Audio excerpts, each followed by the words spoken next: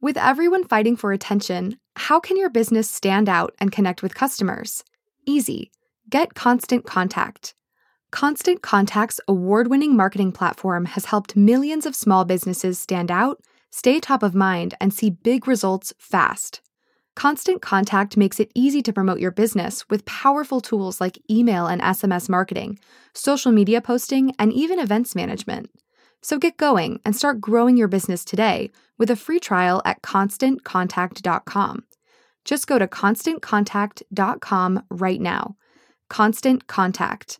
Helping the small stand tall. ConstantContact.com.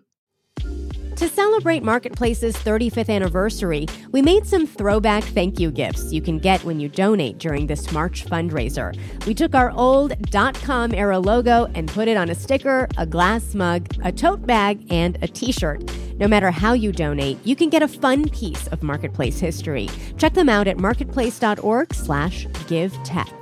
These limited edition gifts are only available through March 22nd. Get yours at marketplace.org/givetech. Deep faking it in the 2024 election. From American Public Media, this is Marketplace Tech. I'm Lily Jamali.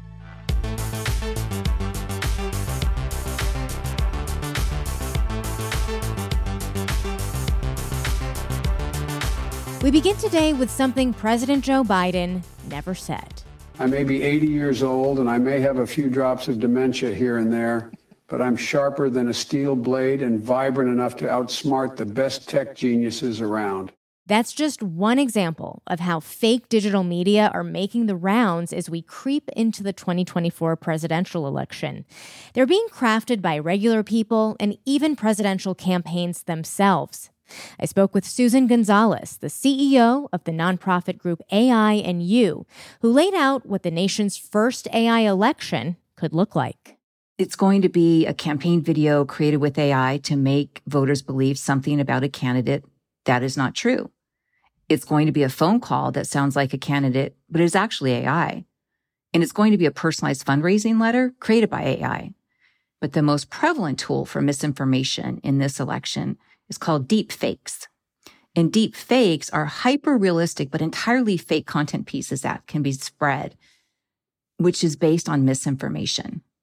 So in the past, creating a deepfake would require someone in technology, let's say like someone who writes code, but not anymore. Deepfakes today can be created by someone from their laptop in their living room. Sure. At the same time, though, we have been talking about deepfakes for years now. There is so much material out there aimed at helping people get better at spotting them. The classic example being, count the fingers on the hand in the photo. Aren't we all getting better at this point? The biggest problem with deepfakes, and the most troubling aspect of it, is that there are no guardrails to protect voters. So today there are no rules, regulations, or consequences related to creating false information during the campaign to protect voters against false news, disinformation, and false narratives. That is the biggest risk. And undecided and new voters are expected to be the targets of political misinformation. And that's critical, right? Because given this election is expected to be decided by a small percentage of voters. And why is it that those groups are the targets of these types of images? Because typically, the voters who have claimed a particular party, most are not going to sway either way. But if you look at the independents, new voters, and undecided, those are prime targets for campaigns to personalize information and to get to them with false information. So today, AI can process vast amounts of voter data, right? Preferences, pain points, even emotions from social media posts. So this information helps campaigns tailor their messages to specific voters, especially those that are independent, undecided, or new to voting.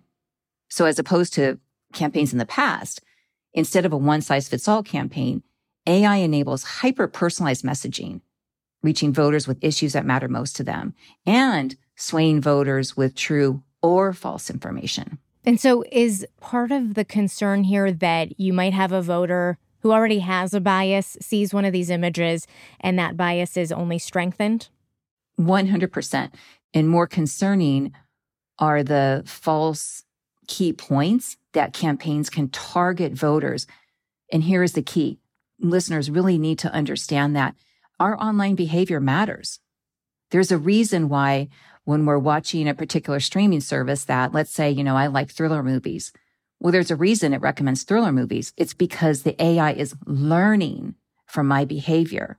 So similarly with the campaign, if a particular voter is just a little interested in looking around at all the different campaigns and the messaging, that then could potentially signal that they are a target to be swayed.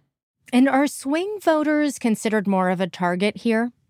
From what I understand, this election, because it is expected to be decided by such a small percentage, my guess is yes, that the swing votes are up for grabs, for lack of a better term. And a particular party will know that, and the campaigns have access to microdata on voters, and they will get that data and create specific messaging in real time, by the way. We're talking a lot about what campaigns do and the information that they have. What is the responsibility of some of the companies that run some of the platforms where this activity will be taking place, where some of these images will be disseminated? How do you think they should approach the election, given all the fears that you've laid out? Well, I can only reiterate again, the most challenging and troubling aspect of this election is there are no rules or regulations, or most importantly, consequences related to creating false information. So it will be incumbent upon voters to independently research key issues to determine what is true or false. But as we know, history would dictate that private companies, tech or otherwise, respond well to rules and regulations. And absent those, it's a free-for-all. But I wonder what kind of action the government can take, if any, in the limited time they have available, that regulators have available to address these potential dangers. Is there anything out there that they can be doing? Well, we should not expect anything to be able to happen in such a short time, which is why this election is going to come down to AI literacy and the level to which people understand the basics of what's happening. And again, I am not attempting to communicate, doom and gloom. This is just about awareness. This is about protecting our democracy, and it's about people protecting their own vote based on correct information. And the one thing to be clear about too is that deepfakes and other misinformation, it's not just about online. I mean, we really will not be able to believe anything we see, read, or hear, whether it's online, on TV, or in the press.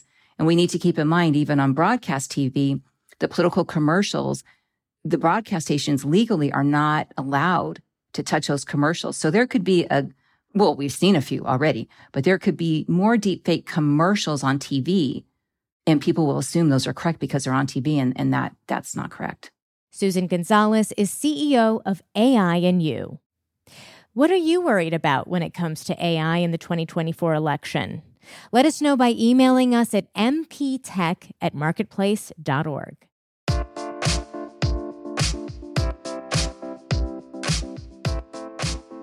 Recent waves of layoffs among big tech companies like Meta, X, and TikTok hit teams focused on, among other concerns, misinformation, as well as AI-related ethics. And while there aren't really any set rules around AI use during campaigning yet, there are some government efforts in the works. We mentioned in an episode earlier this week that the Federal Election Commission was planning a vote to collect comment about using deepfakes in campaigns for deceptive purposes. That has since been approved. The public has until October to weigh in. And there's the bipartisan bill from Republican Senator Josh Hawley of Missouri and Democratic Senator Richard Blumenthal of Connecticut related to AI-generated content. If passed, it would essentially mean Section 230 of the Communications Decency Act, which shields online platforms from being liable for third-party content, would not protect AI work. Jesus Alvarado, Rosie Hughes, and Daniel Shin produce our show. Gary O'Keefe is our engineer. Daisy Palacios is the senior producer. Kelly Silvera is our executive producer. I'm Lily Jamali, and that's Marketplace Tech.